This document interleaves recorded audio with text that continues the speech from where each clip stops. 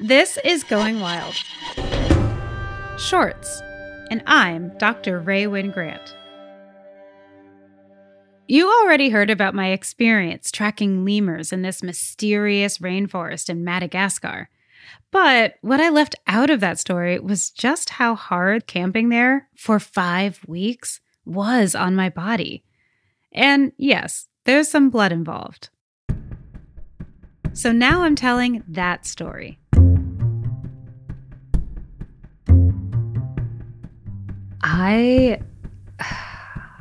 Sometimes I feel like I don't even know how to describe what it was like living in that rainforest for 5 weeks because, for one, I think it goes without saying, but oh my gosh, it rains.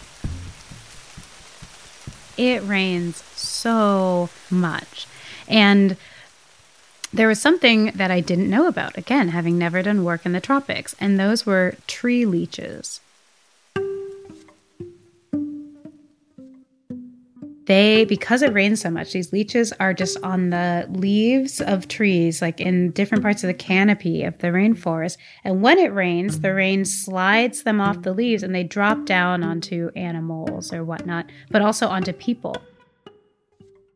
I would find leeches in my hair. They, for the most part, would fall kind of onto your neck and you don't feel them, right? Because that's the cool thing about leeches is that they start sucking your blood and you have no idea.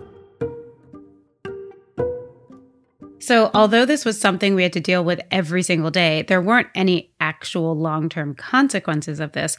It's more the principle that it was really gross and pretty disturbing. I distinctly remember one of my colleagues, for whatever reason, had a white shirt, and I can't imagine why anyone would bring a white shirt camping for so long in the rainforest. But, he had gone out for the day, and leeches had fallen from the trees, onto his head, gone down his neck, and onto his back. And so when he returned to camp, he took off his backpack, and his back was covered in blood. It just looked like a bloody mess, and he had no idea. And so he peeled off his shirt after we were all freaking out, and we all took turns just peeling leeches off of his back. Oh my gosh, the tree leeches. No one talks about that when they talk, and I will admit, I don't usually talk about it because I talk about how awesome and adventurous it was. But tree leeches were a big part of life as well. And that is just, I even shiver a little bit when I think about it. Our camp was big. We had our team at its largest was about 50 people. And that included a cook. We had one man, Malagasy man, who did all the cooking. So he made a fire and he kept, a couple big cauldrons of water boiling. Some of it was for water to drink, and a lot of it was for cooking. And we mostly ate rice. At the beginning of the expedition, we had a number of things. I remember we had dried salted fish that had been taken with us and, and that kind of thing. But there were, I'm not exaggerating when I say that there were days when it was rice 3 meals a day. If I talk about it, I feel like I need to be really careful because it was hard. It was hard and unpleasant to just have rice to eat. And at the same time, Madagascar is a country that is struggling with high poverty rates. And so there are people who don't even have rice to eat every day.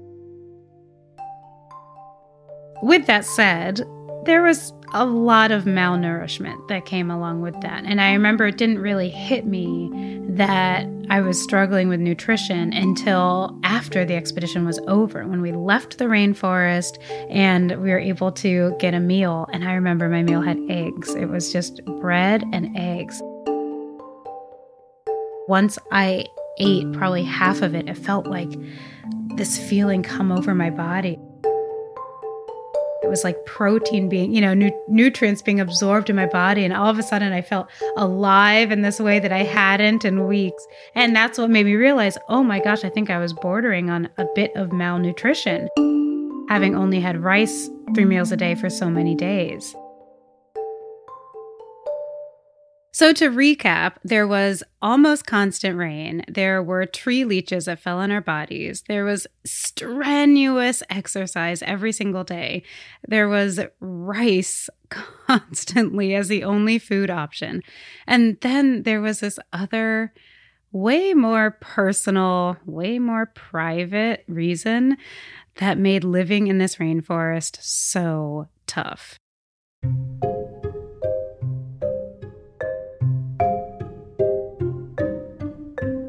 I had done expeditions where I was the only woman. I had done lots of field work where sometimes it was just me.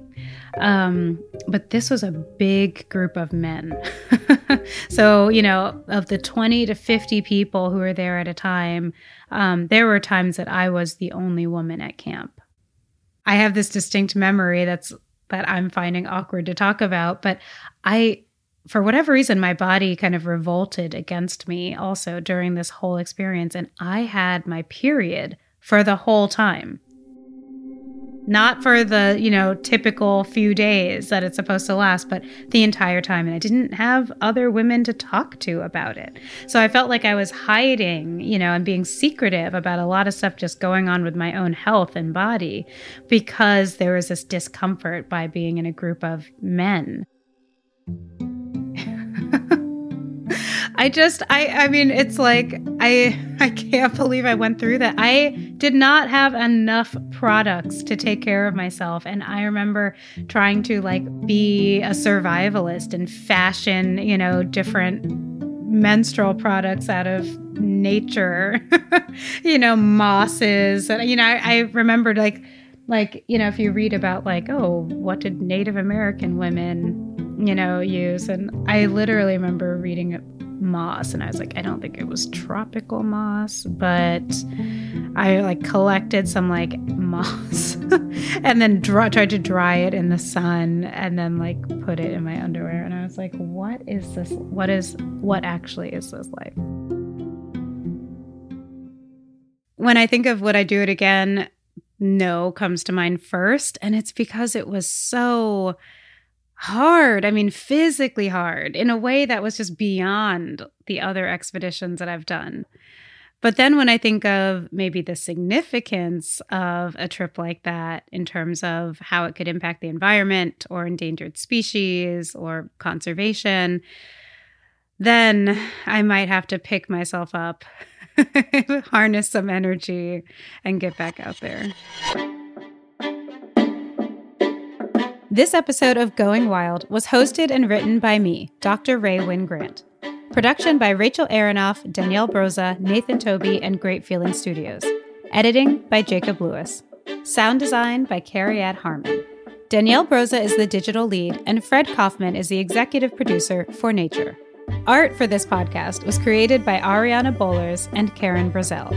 Special thanks to Amanda Schmidt, Blanche Robertson, Jane Lisi, Chelsea Satkamp, Natasha Padilla, and Karen Ho. Going Wild is a new podcast by PBS Nature. Nature is an award-winning series created by the WNET Group and made possible by all of you. Funding for this podcast was provided by grants from the Anderson Family Fund and the Corporation for Public Broadcasting.